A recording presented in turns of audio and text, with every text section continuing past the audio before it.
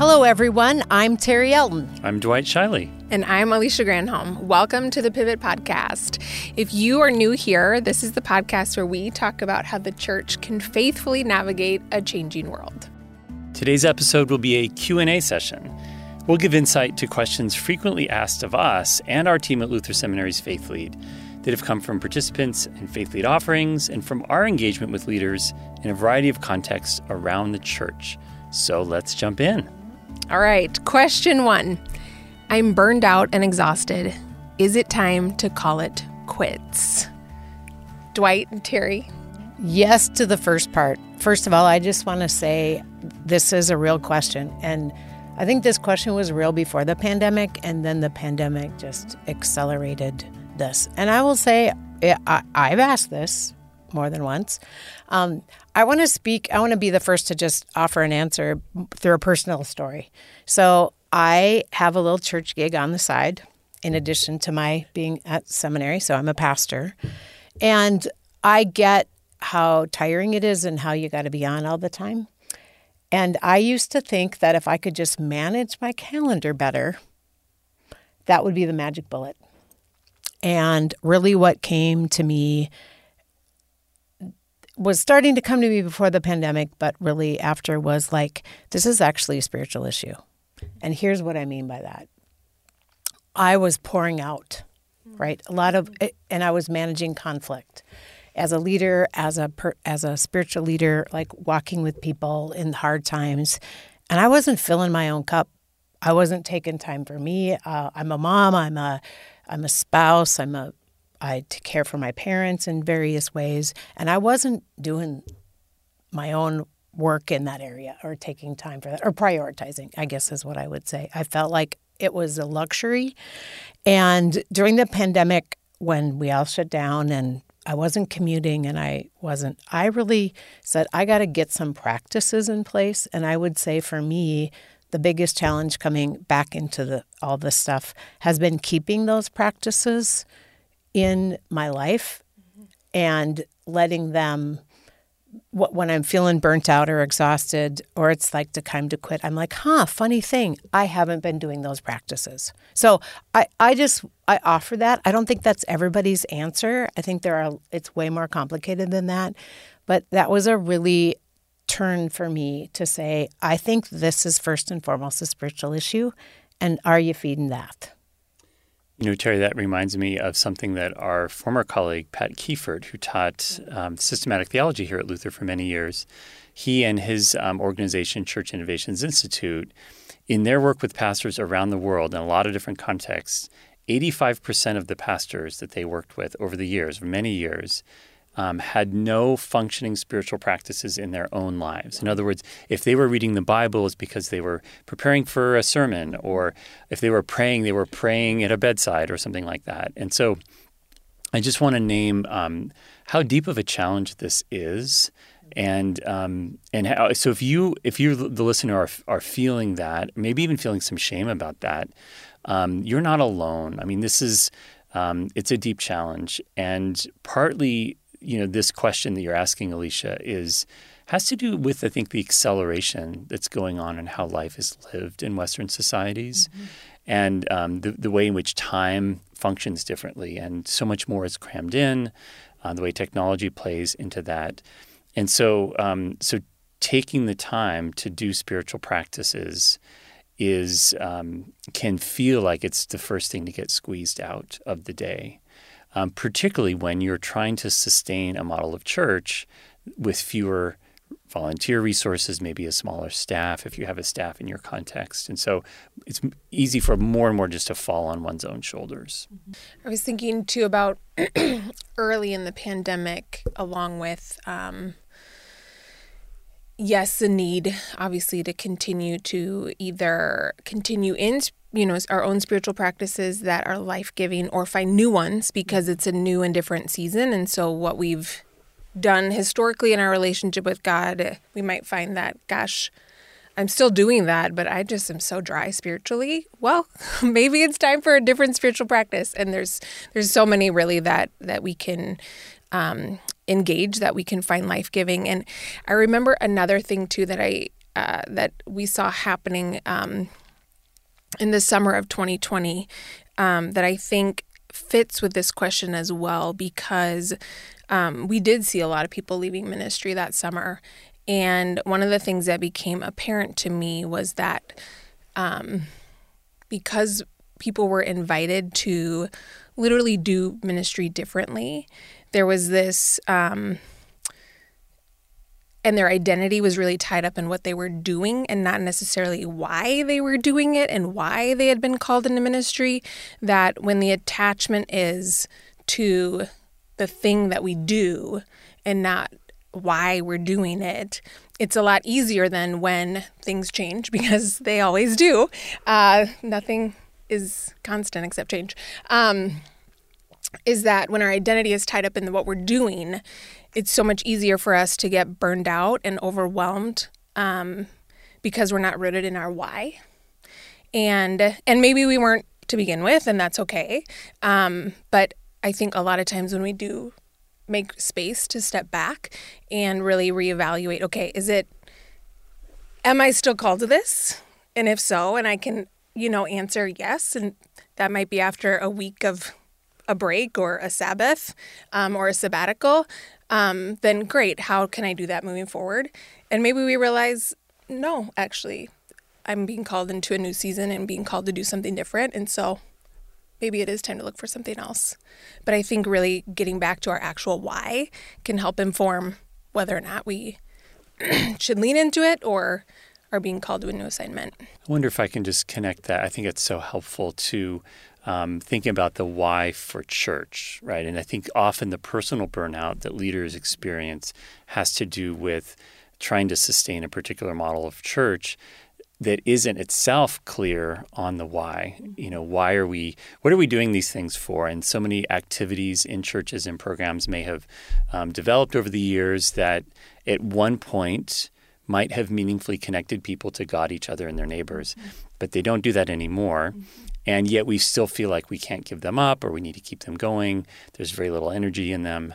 And so this is just a moment when I think the churches that thrive are going to be clear about their why. And the foundation of that has got to be following Jesus, discipleship, making disciples, helping people live as disciples of Jesus in a cultural context in society that makes that difficult, that doesn't support that, and distracts us from that in all kinds of ways and thwarts that in all kinds of ways. And so that intentionality that you're describing, both personal vocation, then is an opportunity to help a community also discern or clarify its own why. And really, ultimately, that's about why the gospel, right? Why Jesus, not just why the institutional church. Exactly, yeah. I just want to, it's really easy for us to take this out of a context and people's story and make it sound like, just do this and it'll be taken care of. It's not ever that simple. And so part of, I guess, what I would like listeners to know is if you're feeling that, reach out to somebody. I started doing spiritual direction, luckily, right before the pandemic, and then my daughter was diagnosed with breast cancer, and boy, was I glad I had somebody that was I had other tools that I needed to do as well. But I think there may be a season, there may be something that's going on in your congregation or ministry that is making this super hard, and who can you reach out to help get you perspective, help find the resources? Because my sense is this: we wait too long to ask, and then we're over the hump of the burnout or that. So the sooner we can reach out or even get some space to deal with whatever's in front of us, the more apt we are to be able to ask the why for ourselves and to say, hey, what the church needs is not me. That may be what is going on here, or I just have to have space to deal with what's going on. Those are real, but I also think there may just need to be processing and some resources to get you through. So those of you who have not listened to episode 50 of this Pivot podcast with George Acevedo, that's another episode that digs into this very question with some really rich discussion and insight.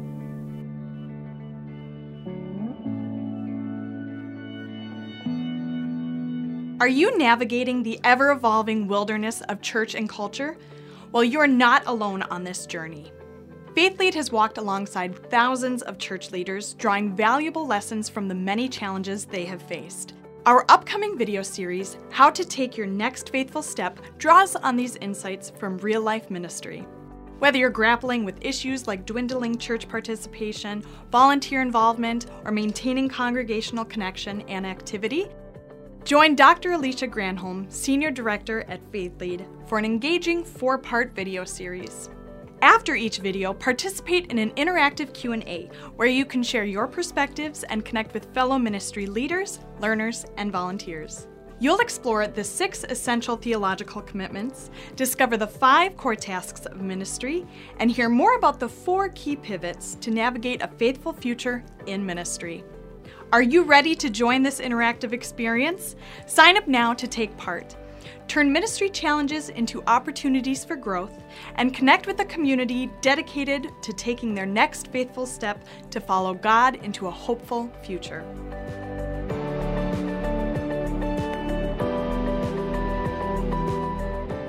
All right, are we ready for question 2? Ready. All right. So, help. My congregation is tired and lacking energy. What can I do to fix it? Have you heard that one? Yes. So often, so often. And I think I want to end with that second to last word in the question, which is fix. And so I think so often when we hear this, our impulse is to try to fix it. And I think the tiredness and lack of energy is often actually a theological and spiritual challenge that can't be fixed. So it's not about how do we just sort of maybe restructure our committees or our meetings so that people are more energized, and that may be good to do. Mm-hmm. Those fixes are always important, but there's usually something deeper that's actually going on here. So I want to think a little bit about where does the energy come from in your church's life. And I know it's tempting for leaders to feel like they need to bring the energy to catalyze people to invest their time, talent, and treasure in this voluntary association congregation, to show up at programs and worship and to serve on committees and ministries and all of that. And that also leads to burnout and exhaustion, right? Because that is a very heavy burden to carry. And I don't think it's one that God really wants from us. Rather than actually understanding that the energy in the church comes from the Holy Spirit. So if we can just theologically pause for a moment on that idea. One of the ways to identify the Spirit's movement is in life-giving energy that creates connections of love. That's how the Holy Spirit shows up so often. And so I'm always curious for congregations that are experiencing this tiredness and lack of energy. Where is the Holy Spirit at work in the life of your church? How do you talk about that? How do you pay attention to that? How do you discuss it? How do you reflect on it together as a community? The congregation that my wife and I served in St. Paul for many years, we helped over the course of these many years, that congregation began to get comfortable with naming that. And so people would use that language. They would say, gosh, it feels like the Spirit is moving in this ministry in this time. And what we did was we also put a bunch of ministries on sabbatical or hiatus that didn't seem to have a lot of life-giving energy in them, where people were tired. And we said, you know what, let's just not have that committee meet for a while and see if we miss it. And let's lean into where people are feeling energy and connection, and rather than trying to sustain these other things. I can't help but think about, as a mom of 2 young boys, they're almost 7 and almost 4. And, if I ask them to do something that they don't have to hate it, they just don't even like it, they're instantly tired and they will fall on the floor and suddenly their legs don't work. They cannot walk. They cannot move. They're like, I'm too tired. They're literally, and that is the exact words coming out of their mouth. They're like, oh, I'm just so tired. And then you mentioned donuts or like their favorite podcast or, if they want to watch Bluey or something else, and suddenly they are revived. It's like they have come back from the dead. And so, I do think just like practically, what does it look like for our congregations and our people to be tired is very much what it looks like for when we ask children to do things they just don't want to do, or they don't find life-giving in the way that they might not be opposed to it. It doesn't bring them energy and life. And so, yes, they're going to be tired and they're not going to have time for it. But when we are discerning together what the Holy Spirit is up to, there will be those bright spots and those places where, maybe this is something this Holy Spirit is doing within us, because suddenly there is energy there. And it really is as if, they come back to life. And it's not, one of the things that we've seen with churches, especially coming into the pandemic and not necessarily, even coming out of it, is that people were so busy. Mm-hmm. And so that absolutely has fed into the tiredness and the exhaustion. And we're seeing that a lot of congregations are starting to pick up things that had been dropped during the pandemic, and that there's a bit of a return to the pace at which things were before. And we just know that people are tired. We can't sustain that. We can't sustain all the programs and ministries in the way that our congregations once could. But there is life to be had there, and there is hope and energy still. And I appreciate, Dwight, just the examples of ways that we can kind of refine the life-giving things within our congregations again. I know for me, when I don't have energy, it's one, I'm just doing too many things. B, I'm doing things that aren't in my gift set or don't bring me passion.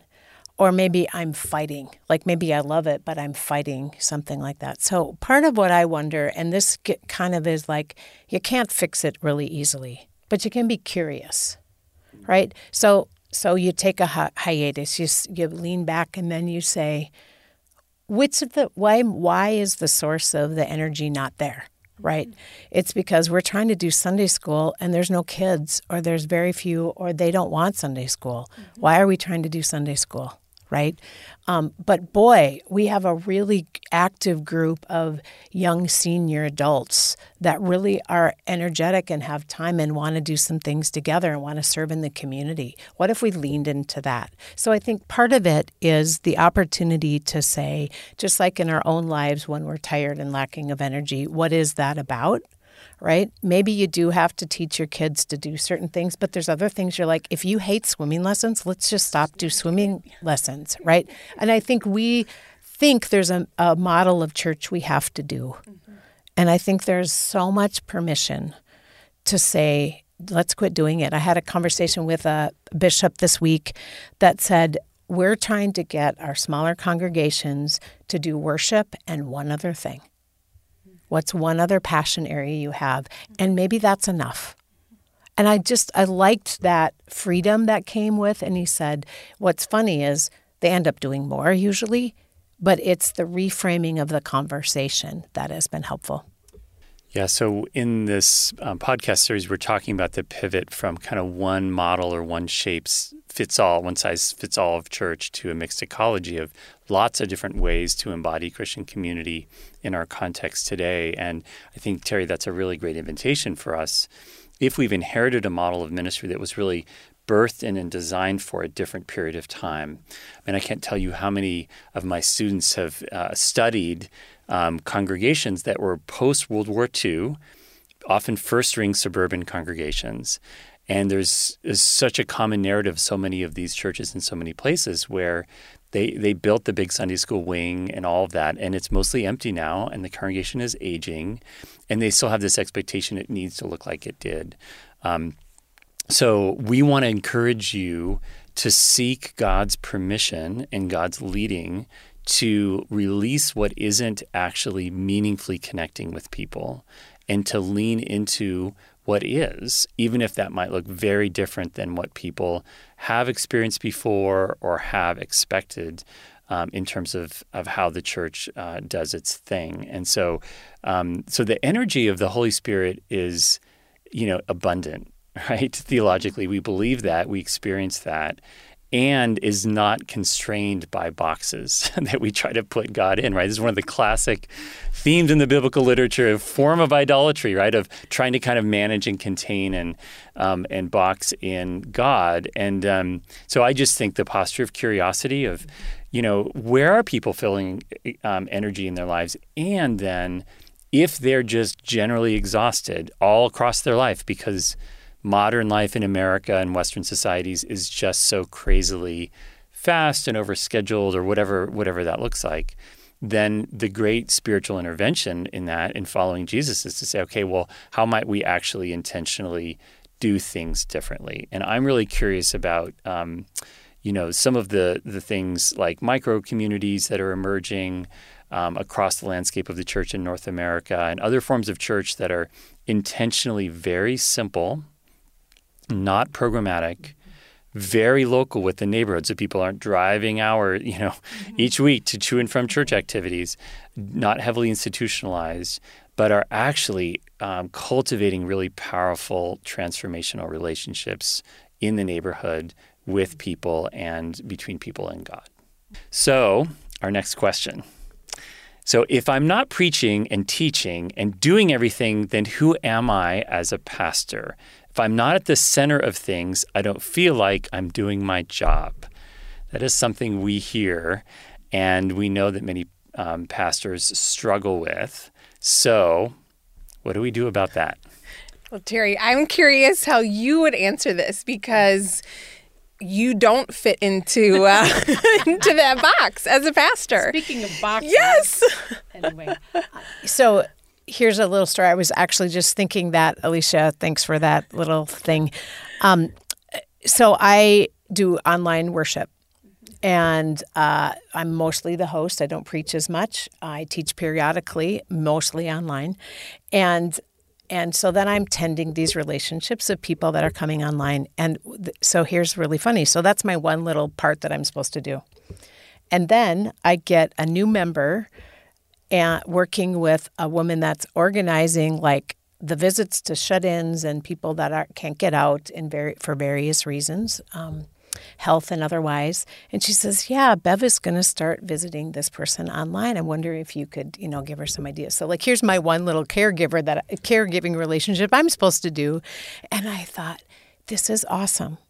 We now have 2 people from the congregation that are both retired, have time, and they're hanging out with Judy and they're checking in. And I'm like, okay, here's my little thing. So we have this little conversation.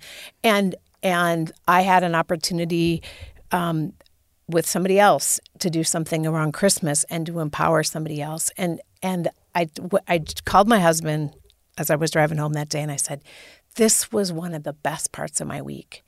Empowering people that feel shut off to be connected to a community by people showing up in their lives. And then relationally, they're showing up differently online and caring for the other people that are online. And so it's like a wave, right? One affects another. And what I love is I have a colleague who totally embraces that.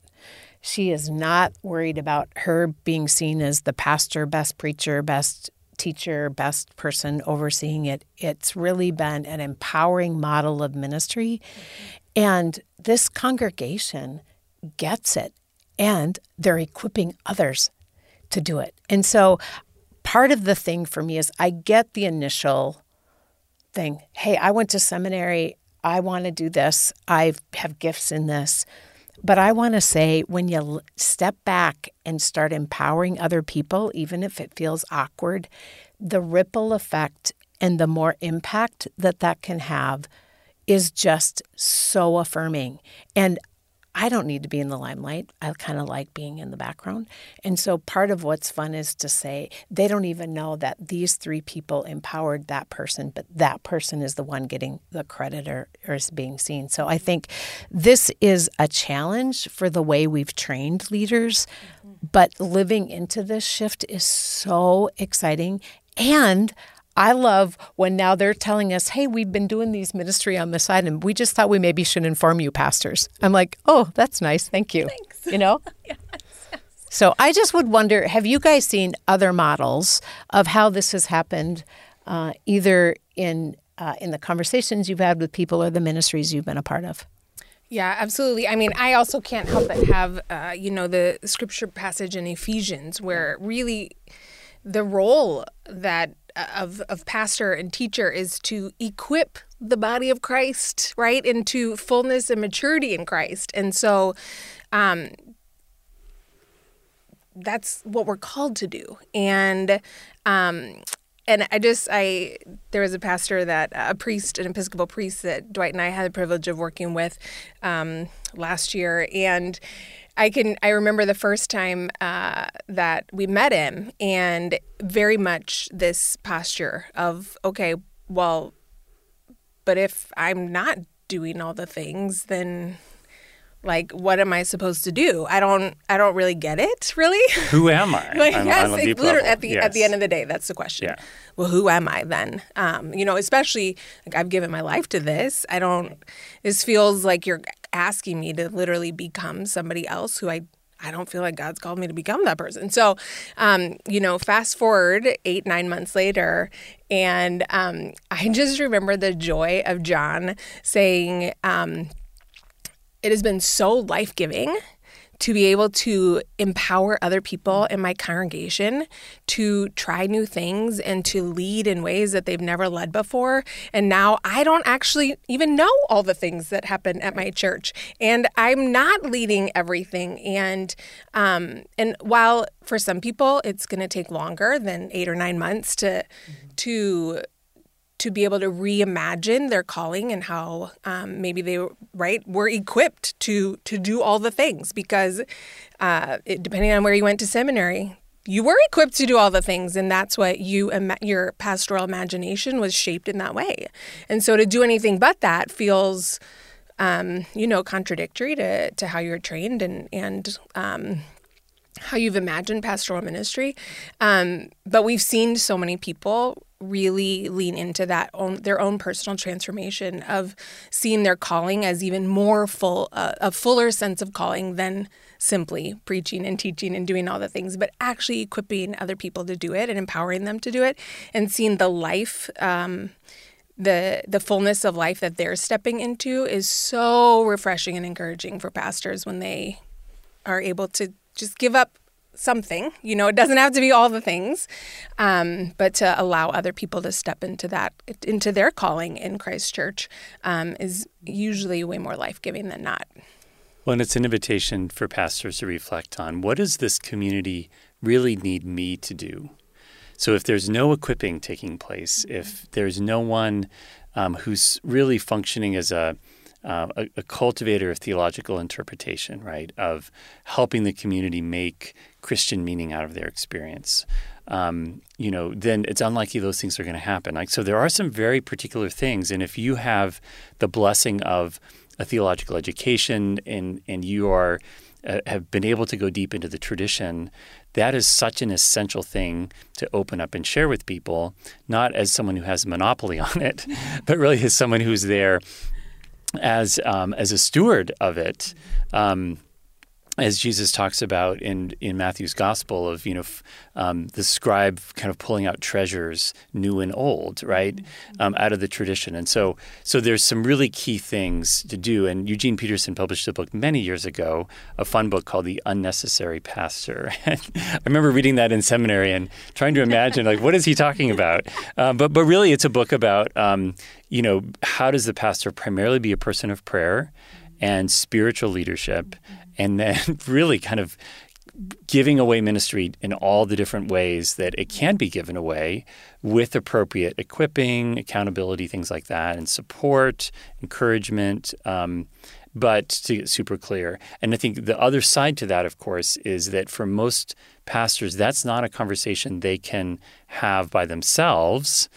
It's also a conversation with the congregation because there are expectations then that need to be renegotiated. So if you say, I'm not going to come to any committee meetings or I'm not going to be at this, that, or the other, and the tradition has been the pastor's there and at the center of it, then you're going to disappoint expectations. And that needs to be handled, in a gentle way, a careful way, so that people aren't well, first of all, so you don't lose influence, so you don't lose in leadership, and people just say, "Well, what are you doing? We don't want you as our pastor anymore. We're going to stop paying you. We're going to fire you." And so that art of disappointing expectations at a rate that people can stand, which Ron Heifetz talks about, is really important for this kind of journey. How do you have those good conversations around? First of all, biblically, theologically, as the body of Christ, we have many gifts, and leaders with different gifts are animated by God, by the Spirit, to bring the whole body to maturity.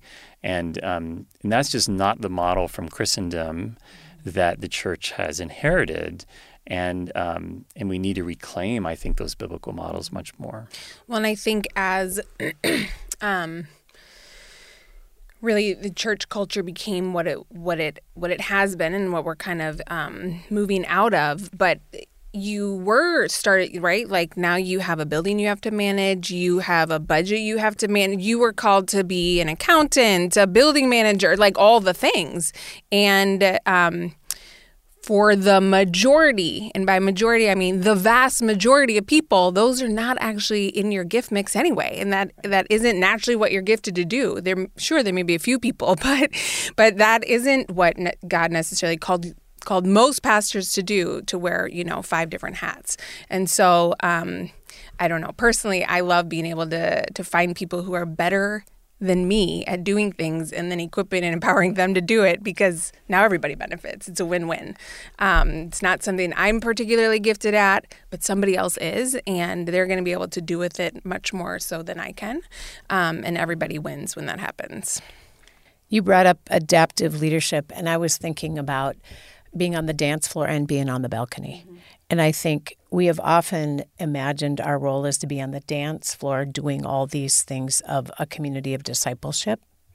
When I wonder if this time and place we're being called to more often get up on the balcony and say, how is this being a culture of discipleship, a community, cultivating a spiritual community that's empowering each other, living out the gifts, wondering what does it mean to make spiritual meaning of our lives through the gospel of Jesus Christ.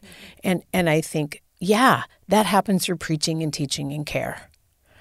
But we have so reduced it to I'm teaching Bible studies on Tuesday night rather than, hey, getting up on the balcony and say, how might we do this together, and being someone that's leading a culture of that, it's embedding that in the DNA.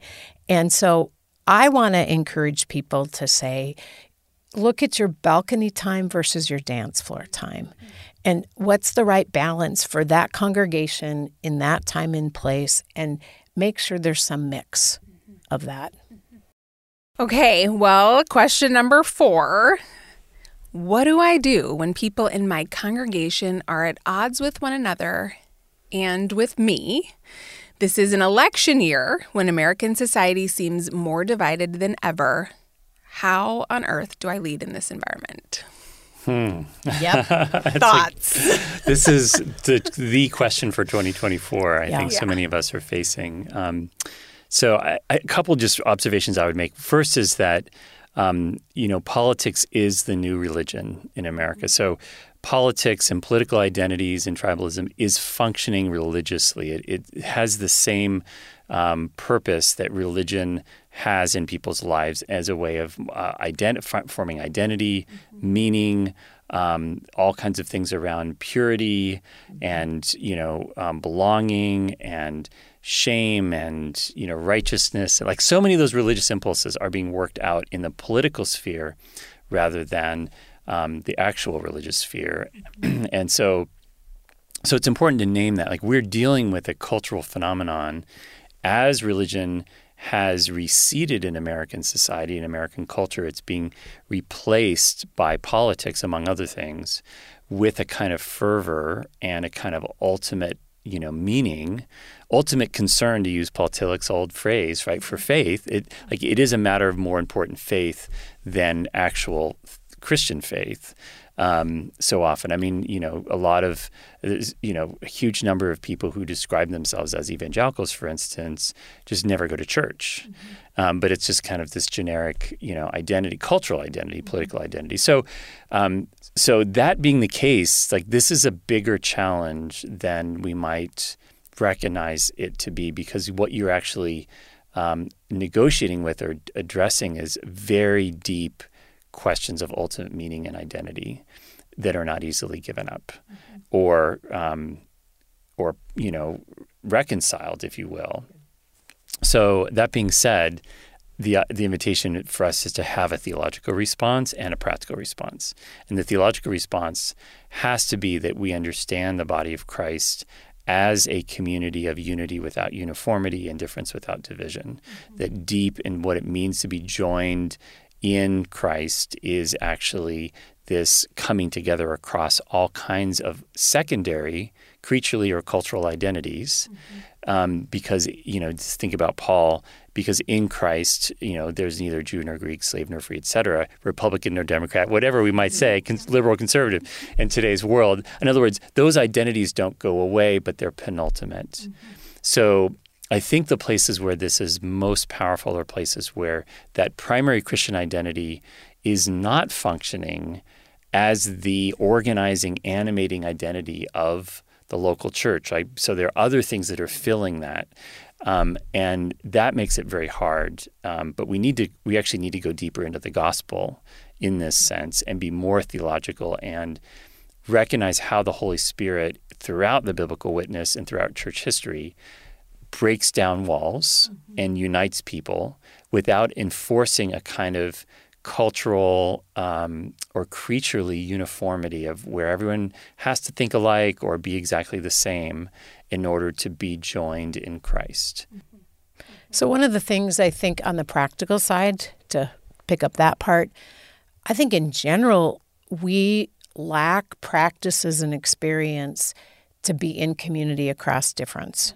I think of how many families no longer can just sit at a table and talk about difference or stay in relationship, deep relationship across difference. I think of we have found our friends or our neighbors kind of going to more homogenous rather than, kind of among difference, right? And so I think one of the things that I would really encourage congregations that aren't in deep conflict to begin to hold conversations and develop some practices about what might we believe about certain things that we might differ on, and introduce some practices around tables and listening to each other, telling stories, seeing the complexities in each other's lives. It's really easy, I think, to flatten people's understanding of each other and to say, oh, I know who you are. I think one of the tensions that I see in communities that I've been a part of, if I know one part of your story and I think I know the whole thing. But when I sit down and talk with you, I realize you're way more complicated than that and way more richer than that one thing. And so telling stories and having practices to talk about ideas, topics that we might have difference on, are muscles we can develop in and I think congregations are one place I have hope that can do this more than others if we lean into this theological understanding, and if we don't start in the middle of the hot topics, but we start off on what's your view of church and how has it been helpful and painful, right? There's all kinds of things we could start at, different things to just put ourselves in conversations that could help us learn how to do this. What do you think, Alicia? Well, I can't help but think back to, so I was trying to do the math in my head. Probably was about less than 20 years ago now, but closer to 20 than I can believe, actually. This is probably 18, 19 years ago or so, thereabouts, that I was asked to run for office, and a local office here in Minnesota. And I was working at a church at the time. And I wasn't interested for a number of reasons. But one of the primary reasons that I said no was actually because as a pastor, I didn't want to limit the number of people that I could minister to and with. And I had zero interest in people knowing my political views because I didn't want that to become a stumbling block for someone with whom we might not share the same political views. And frankly, I don't really care. I want us to be able to come together, talk about Jesus, worship together, and so to now, I'm just so thinking about that. So okay, it's about 20 years ago now, and a lot has changed. The three of us were in a conversation with Tripp Fuller earlier this week, and one of the things that Tripp brought up, and I'm just curious what both of you think about this. But one of the things Tripp said was that if what he's finding as he's talking with pastors in different congregations is that if pastors say something political or seemingly political, they'll lose half their church. If they stay silent, nobody new walks through their doors. Like to your point, Dwight, that before we want to have a conversation about Jesus, we want to know what your political views are. Like, where do you stand? Because that's going to tell me a lot about whether I like you, your family, your church, your neighborhood, your community, all the things. And so, to me, that's in such stark contrast than 20 years ago where, I didn't think anything of saying no because I didn't want to limit my sphere of influence as a pastor because I want to be able to minister to whomever. Your political views, we all have them. I don't need to know them all, though, and I don't need you to know mine for us to be able to have a relationship, especially a relationship around Jesus. So there, to me, the pendulum has swung very far, and so I'm curious what the two of you thought when Tripp shared that. Well, what it brings to mind for me is, something that happened, I think, in the American church in the 20th century as there was more secularization in society. And, so you think about coming out of the world wars. On the one hand, there was a lot of coming together after World War II, and people joined congregations and all kinds of voluntary associations in the church. It was, on one hand, thriving institutionally. Mm-hmm.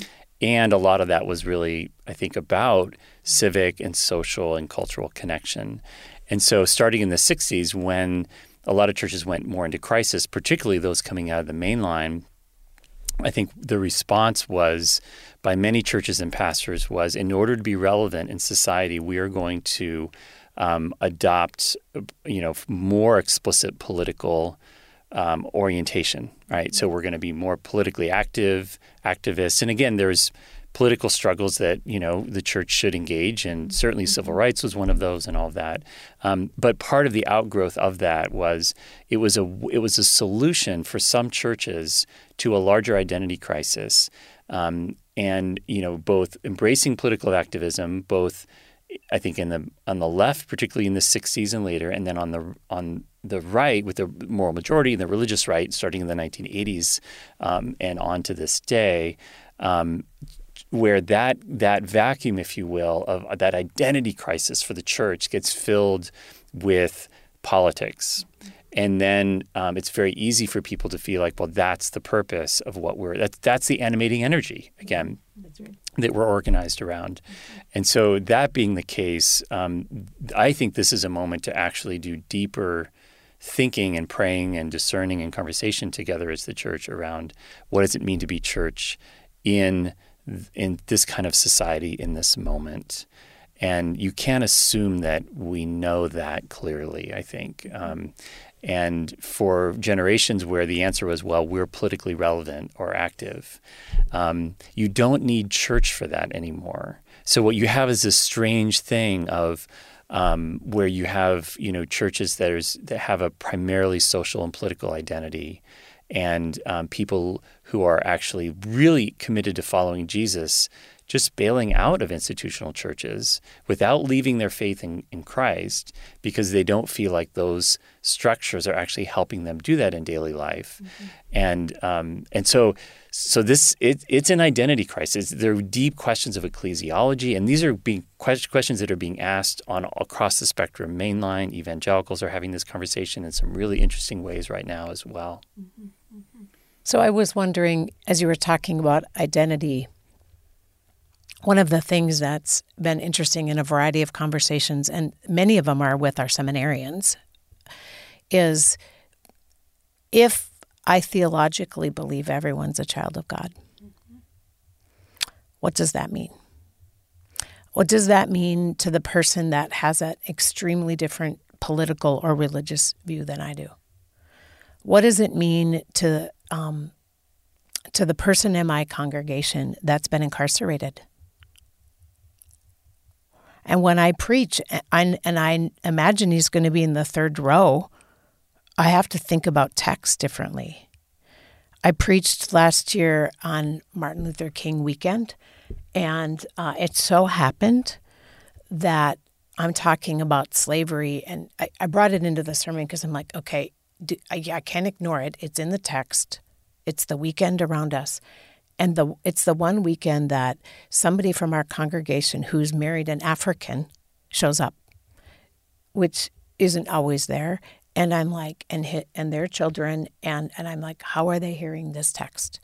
Because it was his people that were enslaved, that were taken from his country. Like, I start thinking about all of these things. So I think about, what if everyone's a beloved child of God, and I don't know how to love all my neighbors that God has called me to love.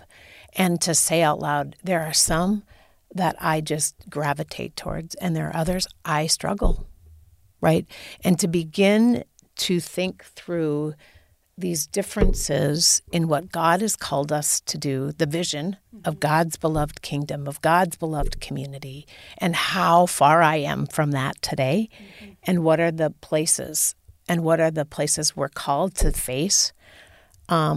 I mean, we're in Minneapolis and St. Paul, and those months after George Floyd's murder, and what it meant to be community, and that it was so in my being, right? Like, how do we not just gloss over the pain, but actually kind of move into the uncomfortableness with regard to that, and say, what does my faith actually call me to in this time?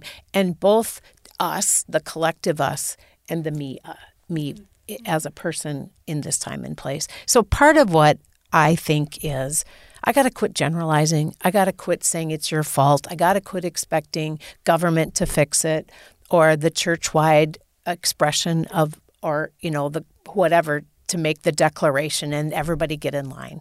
I got to make it mine. I got to live within the tensions that are whatever's in front of me.